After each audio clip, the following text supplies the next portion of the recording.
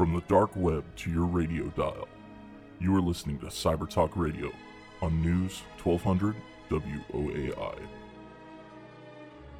Welcome to Cyber Talk Radio.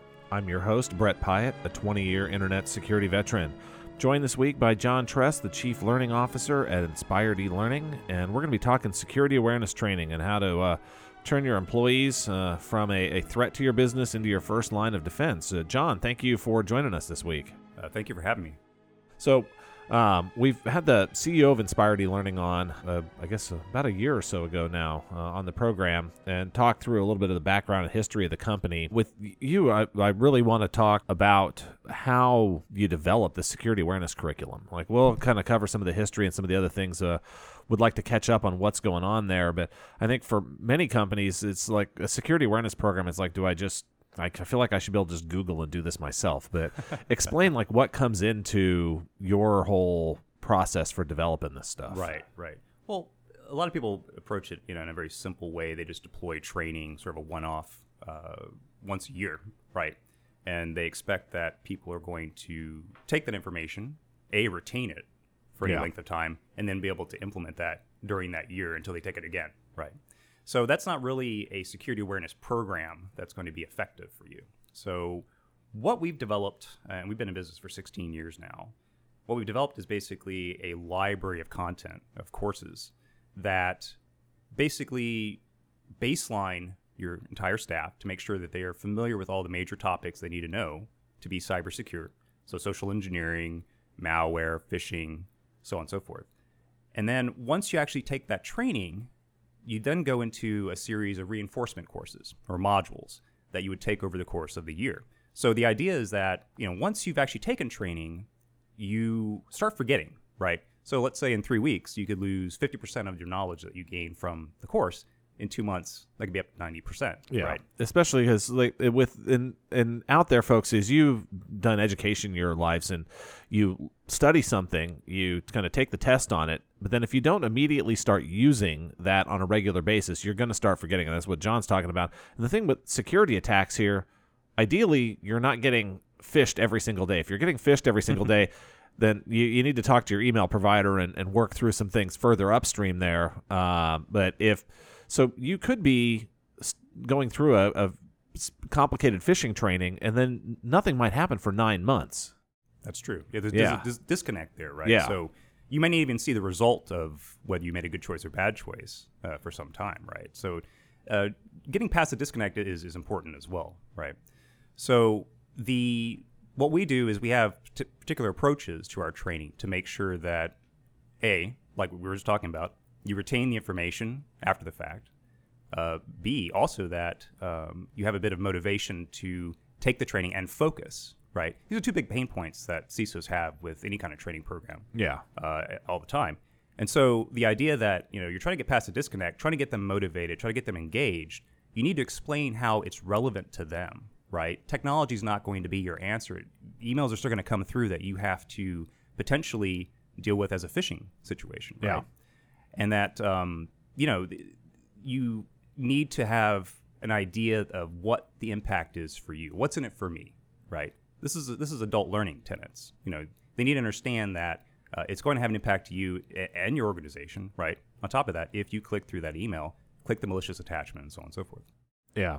And I mean, with the common attacks like phishing, things that we do at the company is when someone in the company receives a phishing email, we actually encourage that to be shared, not forwarded around as an email attachment, but we share it without the links in there. And they're like, hey, here's what the message looked like. Here's the information. So even if that attack's not coming to an individual, people are seeing that this stuff's coming in and what it looks like. And for businesses out there, if you are not training your accounts payable department yet, this is likely the most important department to train inside your entire company. This is one, they're not just attacking, these hackers are not just attacking your computer administrators anymore. They're not just attacking your IT department trying to get admin access to systems. These phishing attacks now are very targeted towards the accounts payable and other areas of the business that historically have not had as much training and experience on cybersecurity. Right. So business email compromise emails, ones where people are basically I'm the CEO and I need you to wire money to this account. I'm out of the office right now. Can you do that, quickly for me, right? Yeah. And unfortunately, those kinds of emails get through the technology easier than something with a malicious attachment or malicious URL. Those things can be identified. Yeah. But they have to be able to read the email and understand it and know that this is an actual attempt at deception. Yeah, I mean, we've had a number of guests in the program talking kind of about machine learning and AI and where we're at there, and the attackers are ahead of the defenders on all of this right now. So, like, even if you have a sophisticated anti-phishing, anti-business email compromise filtering system, the attackers are going to figure out how to bypass those because the humans can still easily outsmart any of the filtering systems with messages. Now, certain things are going to get caught, but sophisticated, even reasonably sophisticated attackers are going to be able to get past the defenses still. And this is where the training of your people inside of your organization comes in, because your people have to be able to look at those messages and realize, you know what, it's time to pick up the phone and call the CEO. Or if I'm afraid to call our CEO because I'm at a big company, call your boss, call your director, call your vice president, but don't just go and follow instructions over an email and without verifying through a secondary channel first. So when we're talking about what's in it for me, there's a company in the UK that's trying to sue their finance person because they fell for a BEC. Wow. Yeah. But at the same time, they didn't train them to look out for it, and they didn't have controls in place to make sure that didn't happen. It could have just been as simple as making a call to the CEO to verify that was actually a request. You got me. I can't believe that a company's going to go after an employee on that sort of thing. Pretty scary because, I mean, you're putting people into a situation where they should be trained. I would be shocked. I don't know UK law as well as the US, but I would be shocked in the US if an employee would be held liable for that without training, without proper controls and systems and setup. You basically set them up to fail. Right, exactly. Yeah. I certainly hope that doesn't work itself out for the company, right? So yeah. So as you guys are seeing the evolution and change, so like with phishing attacks used to be about like a Nigerian prince is wanting you to wire your money, as we were just talking about. They're getting more sophisticated there. The same thing, I think, like we think about computer viruses, like where all of a sudden like your files in your computer are misbehaving or other things. People don't seem to hear as much about viruses and malware now because I hear the writers of that software made it more sophisticated as well, where your computer is going to be compromised and you may not even know it's compromised. True. Yeah, the ransomware attacks, of course, were up 2016 and so on and so forth. Those are on the decline now. Yeah. But, they've morphed into that as a way of really making money for cyber criminals. But another one that's come out recently is cryptojacking. Yeah. Right? So where cyber criminals are basically using your computer's resources to mine cryptocurrency. So what we teach is basically to look out for the symptoms, right? Yeah. That your computer is basically overtaxed, Yeah. right? And overheated and so on and so forth, and you can't get your work done as productively. So yeah. And for businesses, if you have a large number of computers compromised, you may notice that your February electricity bill looks like your July or August electricity bill. And if you're seeing that, call an IT person in to have them take a look at your computing systems, because chances are a number of them could be compromised. And yeah, I think as long as Bitcoin and the other cryptocurrencies stay at the valuation levels they are right now, we're going to continue to see people compromising computers or over web browser tabs via JavaScript-based coin mining and other malicious software. That they're going to continue to use your computing resources rather than put a pop-up on your screen asking you for money, because it's just they'll make more from running your computer in the long term than they will by getting a one-time ransom payment from you. Mm-hmm. Well, I would note that at least we're seeing a decline in ransomware and cryptojacking in the last couple of years, just because the value, as you said, Bitcoin or Monero, it's gone down. So, yeah. I think if we see Bitcoin go below my models say somewhere below $1,500 again, you're going to see most of the coin mining stop, and people will start putting pop-ups. From a ransom level, we're no longer seeing the $250 and $500 ransoms. I'm seeing a lot of ransoms at the kind of $2,000 to $10,000 level. So bigger organizations, or like if you're a medical clinic or someone like that, where they believe that they can get more money out of you because you need to have access to patient records or your computing systems, then they'll ask for a larger ransom. But the smaller ransoms right now, they're just using your computer for the coin mining. Or maybe they're doing even other things with it now, as the value of mining the currency is no longer as productive as it was before. The criminals are now trying to get software onto your computer to turn your computer into their own computing cloud. And they may be using it for natural language processing. They could be using it for all sorts of things, but it's no longer just the days of a computer virus where immediately it gets on there and then all of a sudden your computer starts to just fail and not work real well. You have to be trained to look for the symptoms of someone using your resources behind the scenes. Right.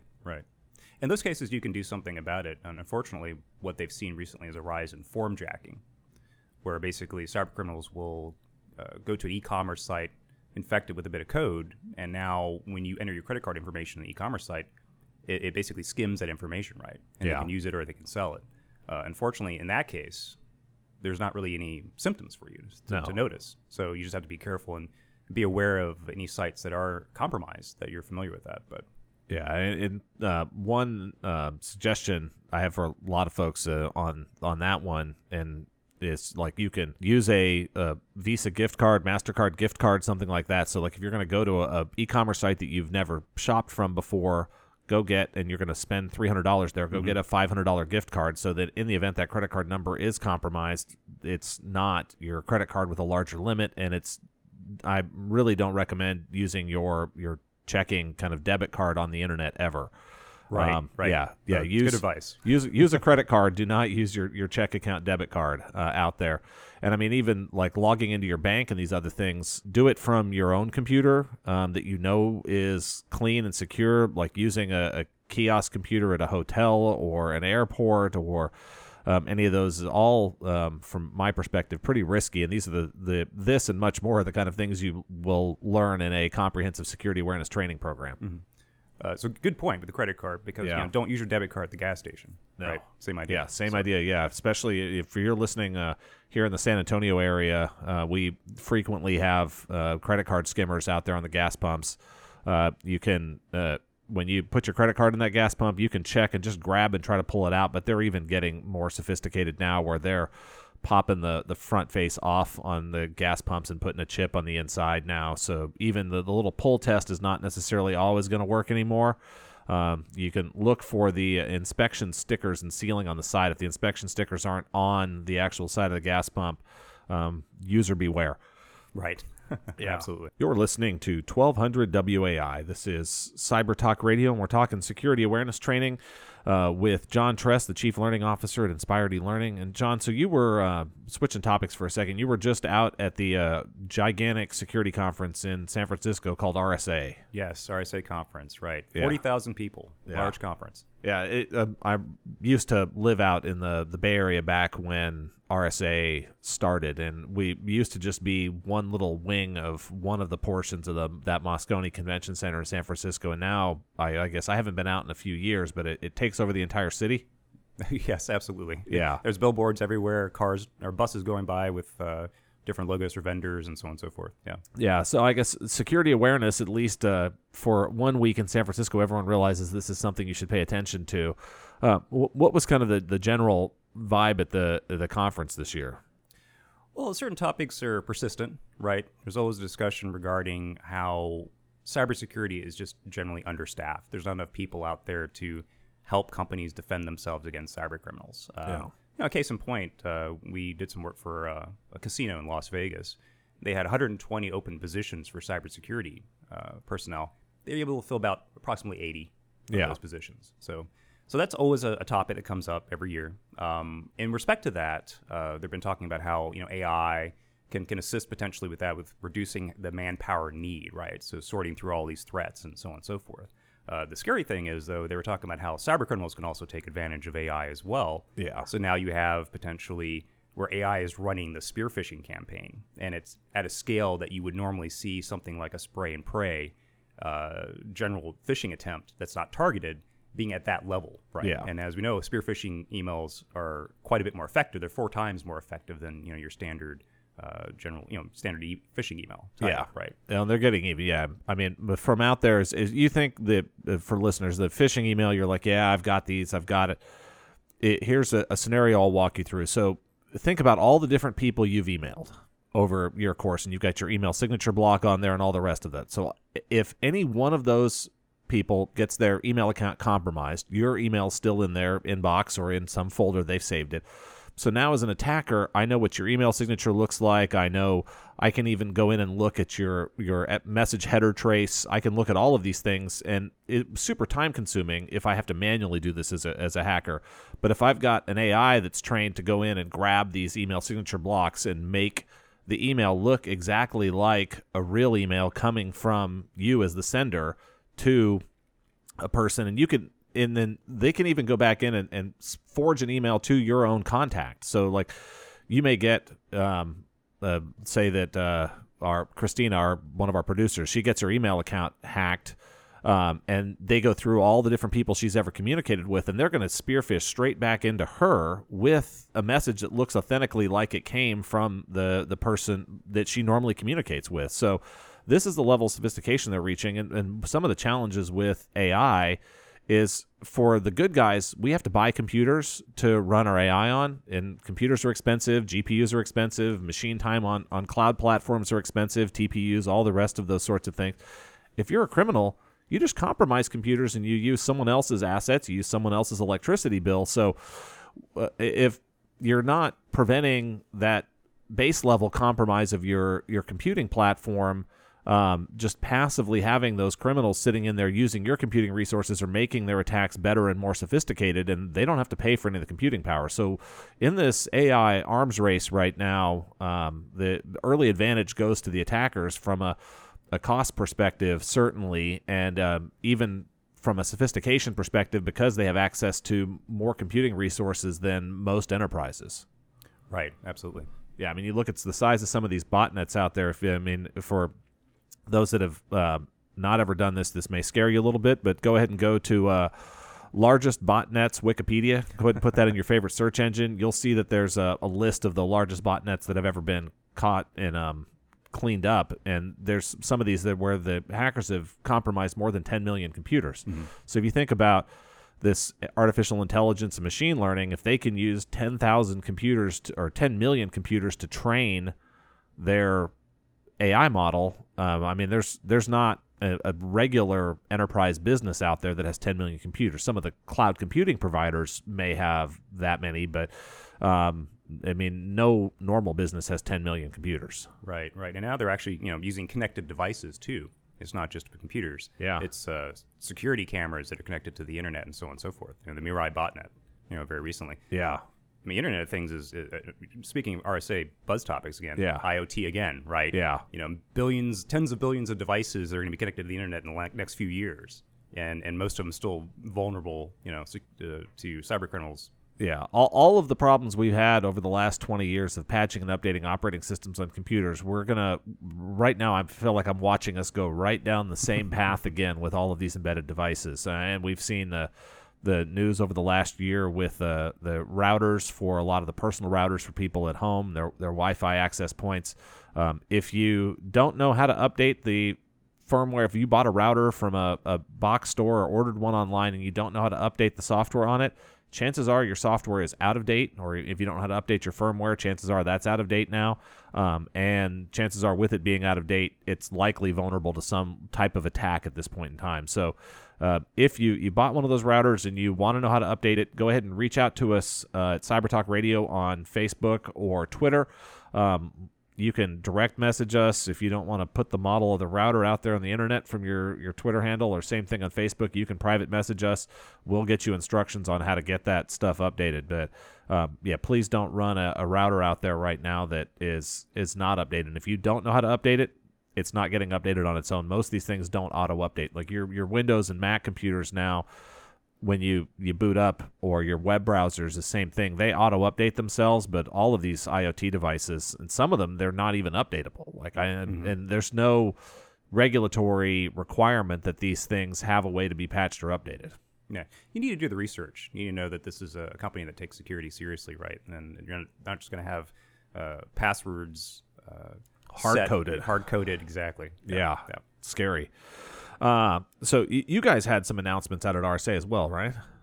We did. We unveiled a new VR, virtual reality course. It was based on physical security, so it simulates an office environment and goes through some different scenarios that are potential security incidents, right?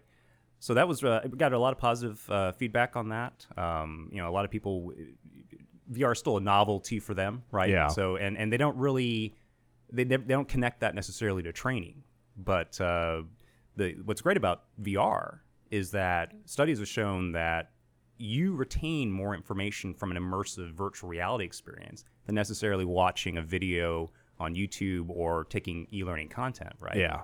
Just the fact that you're using 360 video, essentially you're replicating the idea of a memory, right? It feels like a memory, and so it's easier for you to retain that information. Yeah, I mean, I think it's the equivalent of being in a classroom with an instructor, or like in a real world scenario, versus watching a video of that real world scenario. Or just reading a book about it, or reading an article, and we've all learned that way at some point through our lives. And I think I can't think of anybody out there that will tell me I learn better by just watching a 2D video on my screen than I do by having a real full classroom style learning scenario or an actual chance to go practice and see in reality what does tailgating look like, or other physical security risks inside of office buildings. Exactly, and it's something. It's not something you need a expensive headset like an Oculus Rift or something like that to experience. Basically, you can use your smartphone, use our mobile app, and simply insert your phone into one of these devices, like a Google Cardboard or this item, which we actually gave away at the conference as well. Oh, that's cool. So, yeah, you guys have your own Inspired eLearning headset now. I like it. And, you can actually interact with the course itself by using this. You just simply stare at the things that you want to select. You can answer questions. You can experience everything as if you were in the office. Yeah, so. if you want to see what that headset looks like, we'll get a photo of it here during the program and get it out on our recap blog post, as well as on our Facebook and Twitter page. It'll the recap of this, if you're listening to us live on 1200 WAI, will be up Tuesday, April 9th. It'll go on our website at www.cybertalkradio.com.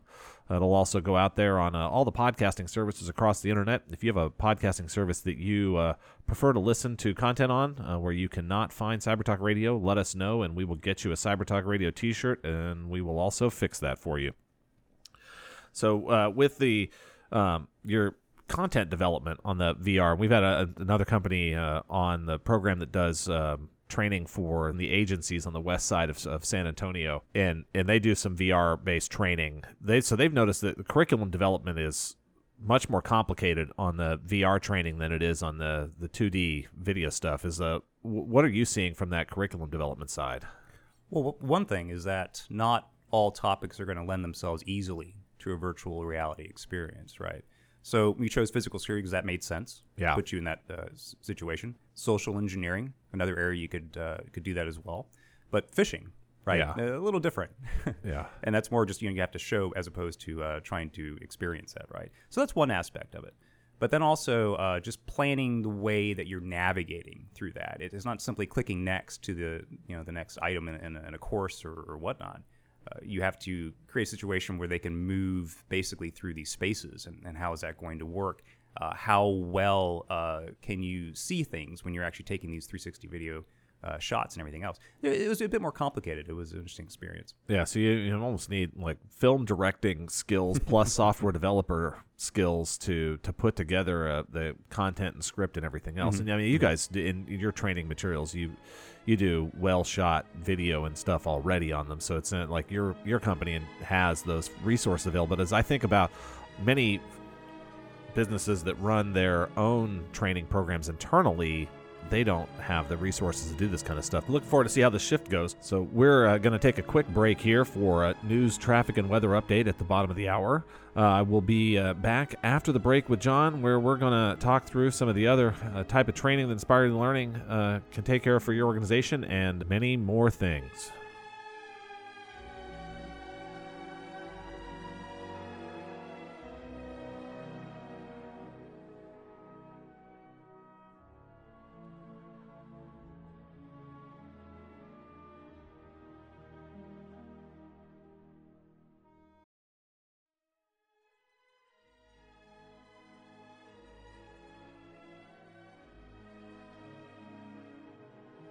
Welcome back to Cyber Talk Radio. I'm your host, Brett Pyatt, a 20-year internet security veteran. I'm joined this week by John Tress, the Chief Learning Officer at Inspired eLearning. And we've been talking security awareness training. If you just hopped in your car now or turned on your iHeartRadio streaming app and are listening to us, you can catch the recap and rebroadcast of our first half of the program up on our website at www.cybertalkradio.com on Tuesday, April the 9th. If you are listening to us from the website or watching a still photo of John and I on YouTube, we're not doing video on the program anytime soon, so you can see a still picture of us if you would like to just imagine our lips moving while you're watching the YouTube picture. Or if you're listening to us on a podcast, thank you for tuning into the program. Let us know, subscribe, and give us feedback either through Facebook, Twitter, or we've got a forum on our website as well where you can share your thoughts on the program.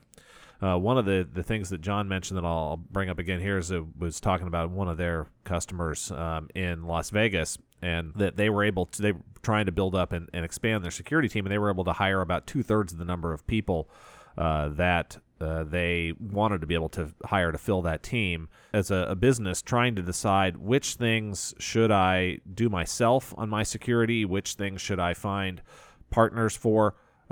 If you're running your own security awareness training program at this point, unless you have crazy super specialized requirements for these security awareness training programs, you should not be doing this anymore. You should be working with somebody else that is building and developing high quality curriculum. So test out their training materials. They should be willing to share samples of those training materials before you sign up a contract with them. If they're not willing to share a sample of the material, don't give them a penny. And Inspired is one of the companies. They'll share samples of their training before they ever ask you for $1, so you can see what you're going to get from them from a quality perspective. And I think this is one way. If you have a handful of people that are focused on building and developing and delivering training curriculum for your organization, you can refocus those people on other activities where it's going to be unique to your business, and it's not going to be something that you can find a partner to provide the quality and level of content that you need in order to have a comprehensive program. Mm-hmm. I guess my second piece of the soapbox I'll stay on here for a second, John, is that security awareness training is not just something that you can do once a year, or when you do it with employee onboarding and you do a refresher once a year. If you do that, your business will sadly be one of these out there that ends up with a compromise. Even if you're running a security awareness training program, you still could have issues. We were talking in the first half of the program about how much more sophisticated the attackers are getting, and if they're spending all day trying to figure out how to get into a business and you're spending an hour a year in a class you're not paying attention to, and you think that you're going to be safe, I think you should think again, is my view on that. And with these attackers, you go, you know what? Well, I'm just a tiny business. It doesn't, I'm not a target for these cyber criminals. But as John was mentioning now with AI, they're not having to spend any time or energy on their own to target you. They have software systems out there. They have other people's computers that are compromised that are going out there and not attacking targets on a specific guided basis. It's just targets of opportunity. Anything connected to the internet, any email address that they can find that's a valid email that will answer back. All of these things are all getting attacked on a constant and ongoing basis at this point. I don't suggest that you unplug your business from the internet either. I think if you look at the productivity gains and efficiency that your business is able to achieve by using technology, the option of just kind of putting your head in the sand and deciding to not do it does not work either. If you have an industry where you can't use technology, I would love to learn about it, because then I'll go use technology in that industry and I'll be the number one business in that industry pretty quickly. As you're out there and working through all of these, I mean, one of the fun questions, John, I ask folks all the time is, if you didn't have email for a day, how would that impact your job? And folks are like, well, I could deal with that. If you didn't have email for a week, how would that impact your job? Mm-hmm. And then a lot of folks start to get a little panicked. And then you go, what if you didn't have email for a month inside of your organization? How would your organization function? And basically, at the point where you tell people they don't have email for a whole month, every business these days says we're done, we're shut down. So turning off email is not an option to avoid these phishing attacks.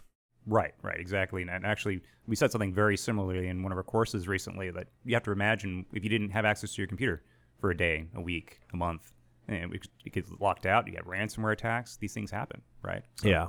And it's a fun one for business owners. Like if you get, fun for me from a security guy perspective. It's probably not a ton of fun for you, but it's something you can do very easily. Is next time you're out to lunch with your leadership team, if you're out to lunch with a good chunk of your staff, take 15 or 30 minutes and ask each of the people around the table for their job function for their department, if they didn't have access to their computer for a day, what things wouldn't happen and how would you fix it the next day? Mm-hmm. And then ask them, if you didn't have access to your computer or any technology for a week, what would happen? What would not get done in your job? And then how would you fix that the following week? And then same question on the month level. And in 15 or 30 minutes, you can learn quite a bit about your business processes and where you have some type of recovery plan in place. And that plan might be written down, or it may just be in that employee's head. Like if you've got a single person that is responsible for some task inside of your organization, the disaster recovery plan and not having access to, for that one person, for that job function, for not being able to have access to technology for a month, that's a disaster. And they will be able to share with you how would they work around not having technology during the month of the outage, and how would they catch up on the work in the following month. And that effectively is your disaster recovery plan. And over the course of a lunch, you can figure out where we have documented plans and where the plans are just in people's heads, and then also where do we have big issues. And what's the financial impact of that, right? Oh, all yeah. that lost productivity. So yeah, it's huge. And you have, like in these events of these ransomware attacks, and many of the backup software folks out there say that, well, a backup is the right way to deal with ransomware. Well, I mean, it's a way to deal with ransomware. I would rather that folks have training up front. Your computer doesn't get ransomware, that you have some active network defense. You don't get ransomware to begin with. But restoring from backup, you're going to roll back to potentially a day or 2 days or a week, depending on how your backups are set up and working. But you're probably not rolling back to 15 minutes ago. And even if you are, like, you may not discover that ransomware may be on the computer because many of these attackers now are doing time release, where like the ransomware will show up in the computer, but it'll sit for a day or a week or a month before they actually put the pop-up on your screen. They don't just immediately compromise you and then pop it up right away, because they actually want to get their bad software into their malicious software into your backups and into those copies. So they'll work through and then check and look for different behaviors, like do you have file system versioning and other things turned on? They'll look to try to overwrite all of those versions before. So restoring from backup, not a great way. And like if you have to roll back for a week or a month, then you might have to re-enter or redo a whole bunch of work. And organizations start to look at like, well, the cost of paying the ransom is less than the cost of me having to redo all this work. And this is where you end up with companies making the financial decision to give money to criminal organizations. Yeah, that's unfortunate, right? Yeah. Because the best practice, you need to contact FBI immediately and don't pay the ransom and so on and so forth. But a lot of businesses don't have a lot of options. So no, Al, and I mean, there's been some out there in the news for those that have really are listening and tuned in and wondering what the heck are we doing right now. This is Cyber Talk Radio on 1200 WAI. We're talking about security awareness training, ransomware, and some of these other topics. You can check out the recap of this episode on Tuesday, April the 9th on our website at www.cybertalkradio.com, and of all of our past programs as well. We've been on the air here for a couple of years now, covering all things about cybersecurity, from education, training, different attack types, different things of what should you learn in order to get a job. And it's for your kids out there in middle school and high school. Your schools hopefully have a Cyber Patriot team at this point. It's a team sport for cybersecurity. For our home listening area here in San Antonio, Texas, we have 3 teams that are headed to the national finals here in the middle of April, coming up here in another week or so. So for those teams, congratulations on making it to the national final competition, and good luck out there. And for those of you not from San Antonio, I'll wish you a little bit of luck, but not as much luck as the 3 teams from here. I would love to see someone come home with a national championship. You can learn all about Cyber Patriot.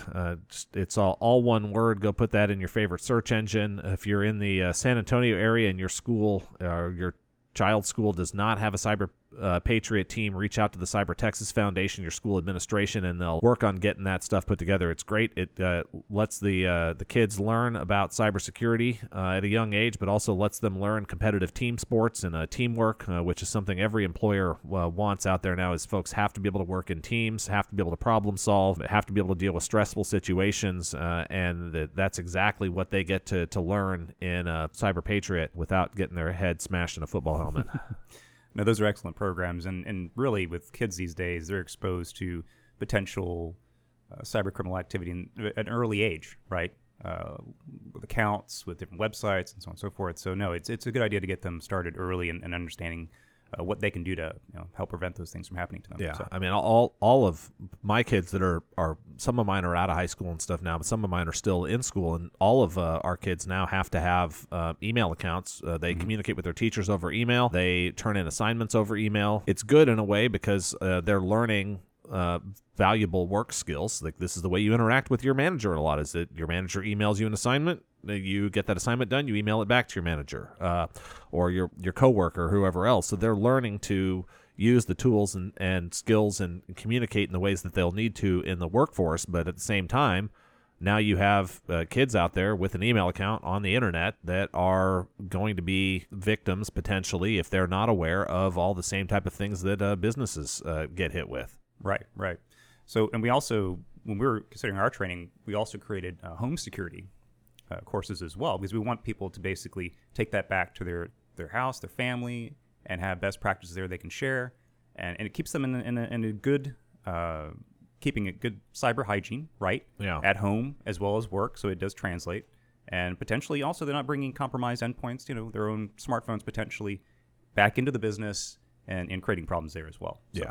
Yeah. The bring your own device, which is it used to be a thing where businesses tried to control this, and I think almost everyone, unless you're running in a super high security environment at this point, has given up on blocking all devices from the network except for approved company devices. And employees expect with the office to be able to put their personal cell phone onto your Wi-Fi network at this point, because most mobile providers have capped data plans now. So many folks, when they have a chance to be on a trusted Wi-Fi network, want to be able to put their device on there. So if you're stopping employees from being able to use your Wi-Fi, it's potentially costing you employee engagement and creating increased employee turnover.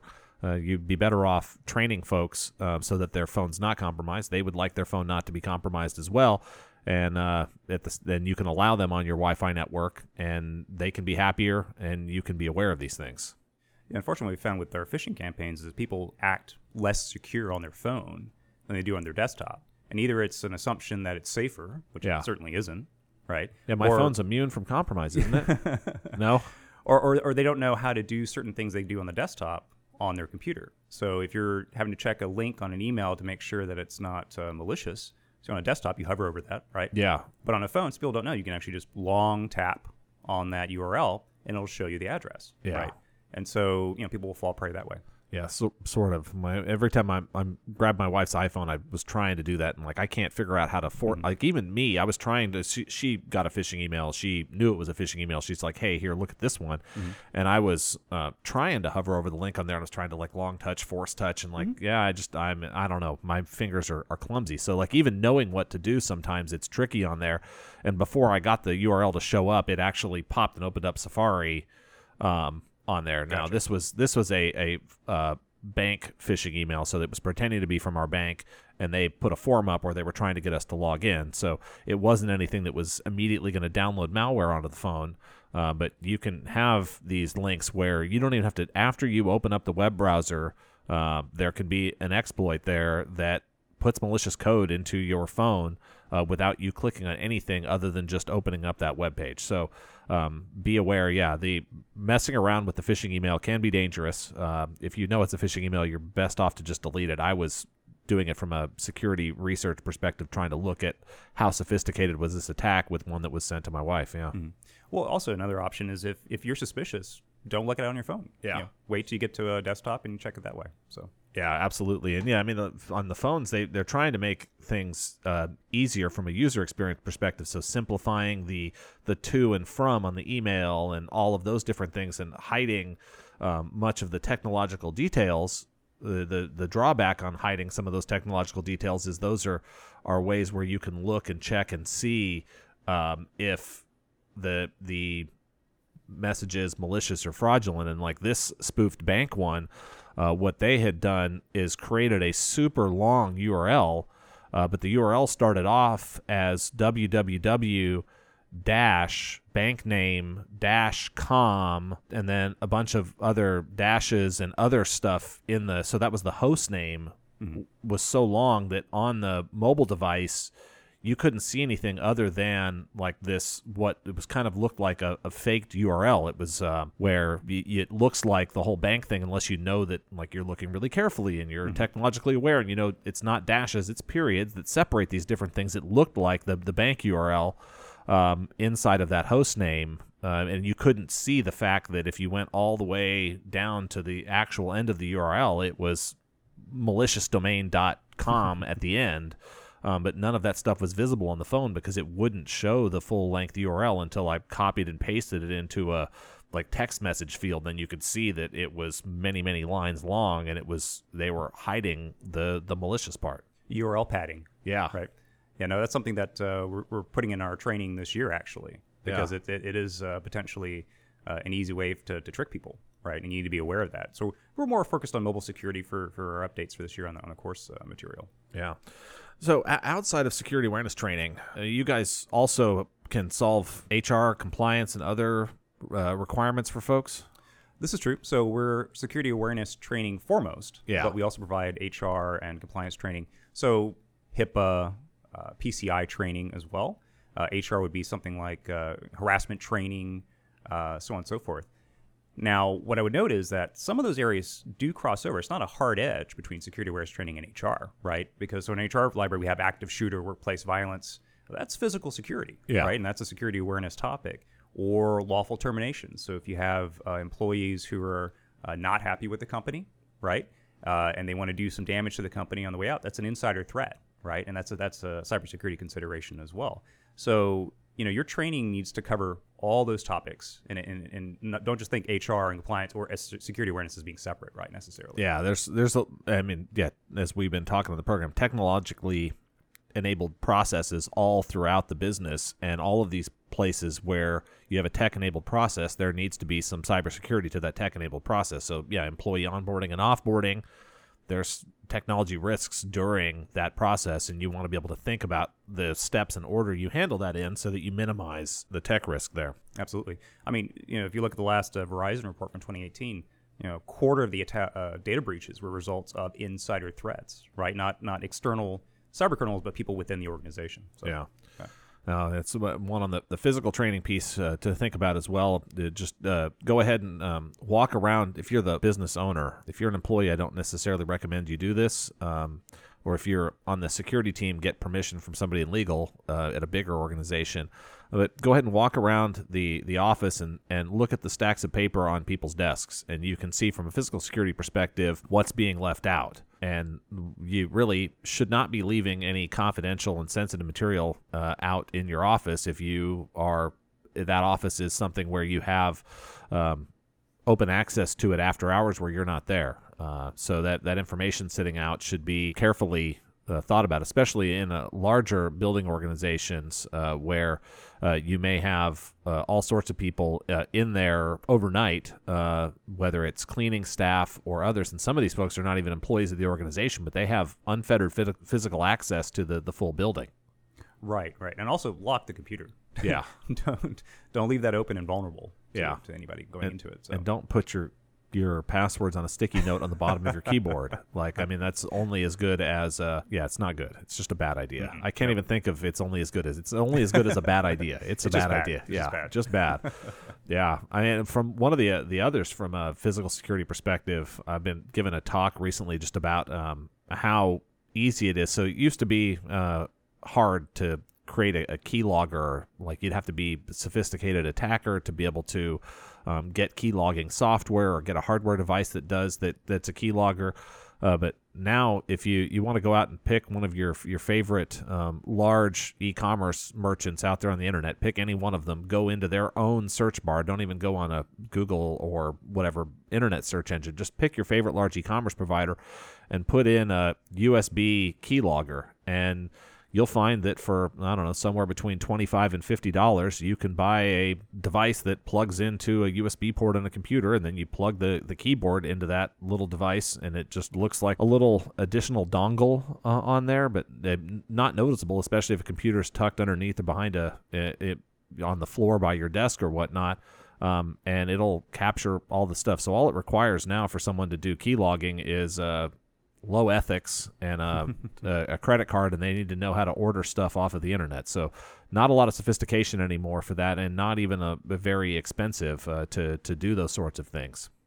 So that company that we did work for in Las Vegas as well, they were seeing a lot of people dropping those USB drives into their parking lot, trying to get their employees to get back, and out of curiosity or whatnot, plug it into their computer and then compromise the system, right? Yeah. So something that we were able to do for them is we do USB baiting simulation. Yeah. Right? So we'll give you the code to put in there. You can spread that out on your parking lot and see how susceptible your employees actually are to this type of attack. But it is fairly prevalent. Yeah, and one of the things, if you're going through in your head right now, you're like, well, what do I do about somebody? Do I have to check the back of my computer every morning?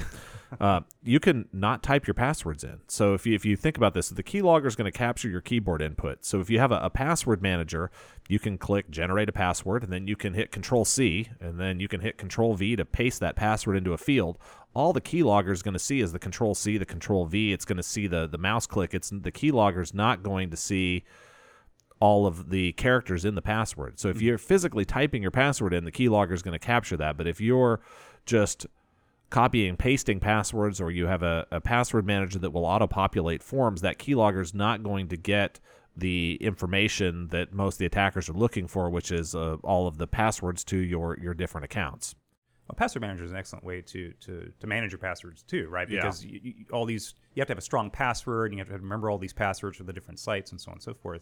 That software makes it a lot easier. But with anything, you want to make sure that you're updating that software too, because they do run into vulnerabilities as well. Yeah, so. And your password manager should have a multi-factor authentication. You should have some type of password plus a PIN number or something else that comes off of a hardware token or a software token on your phone. And that way, even if your master password for your password manager gets captured by a keylogger, unless they also have your hardware token, they're not going to be able to get into your password vault that you have with your password management system. Right.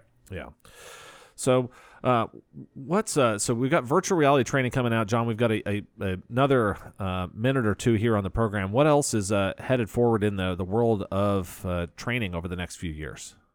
Well, gamification is still strong, right? Basically where you're trying to really motivate your users to take the training, to be engaged, and so on and so forth. And that's one of the big pain points. And we talked about retention earlier, right? And retaining information, but motivation is a big one as well. And so you provide experiences such as gamification, like VR, basically to change up, the e-learning attempts and in your training and so on and so forth. Also, videos. So basically, you want to supplement your training with video content, with posters. Yeah, so not just slideware anymore. Right. No, people will put basically videos up in the TVs in their hallway and so on and so forth. Just remind them a quick 1 to 2 minutes, right? Like make sure you do strong passwords, or you don't tailgate, or so on and so forth. These are all ways to reinforce the training to help bring that back to the top of mind, so they have a cybersecurity conscious culture there, right? Those are very important aspects to that. But also, when it comes to creating a robust security awareness program, you also want to make sure that you put resources into this, right? So, you have a 5,000 people organization. You want 1 or 2 people devoted to security awareness training. And if you cannot do that, then you need to find a way, or a company that's going to provide that kind of assistance to you. Well, thank you very much for joining us on Cyber Talk Radio, and it was a pleasure having a conversation with you today. Thank you for having me. Yeah, it was great.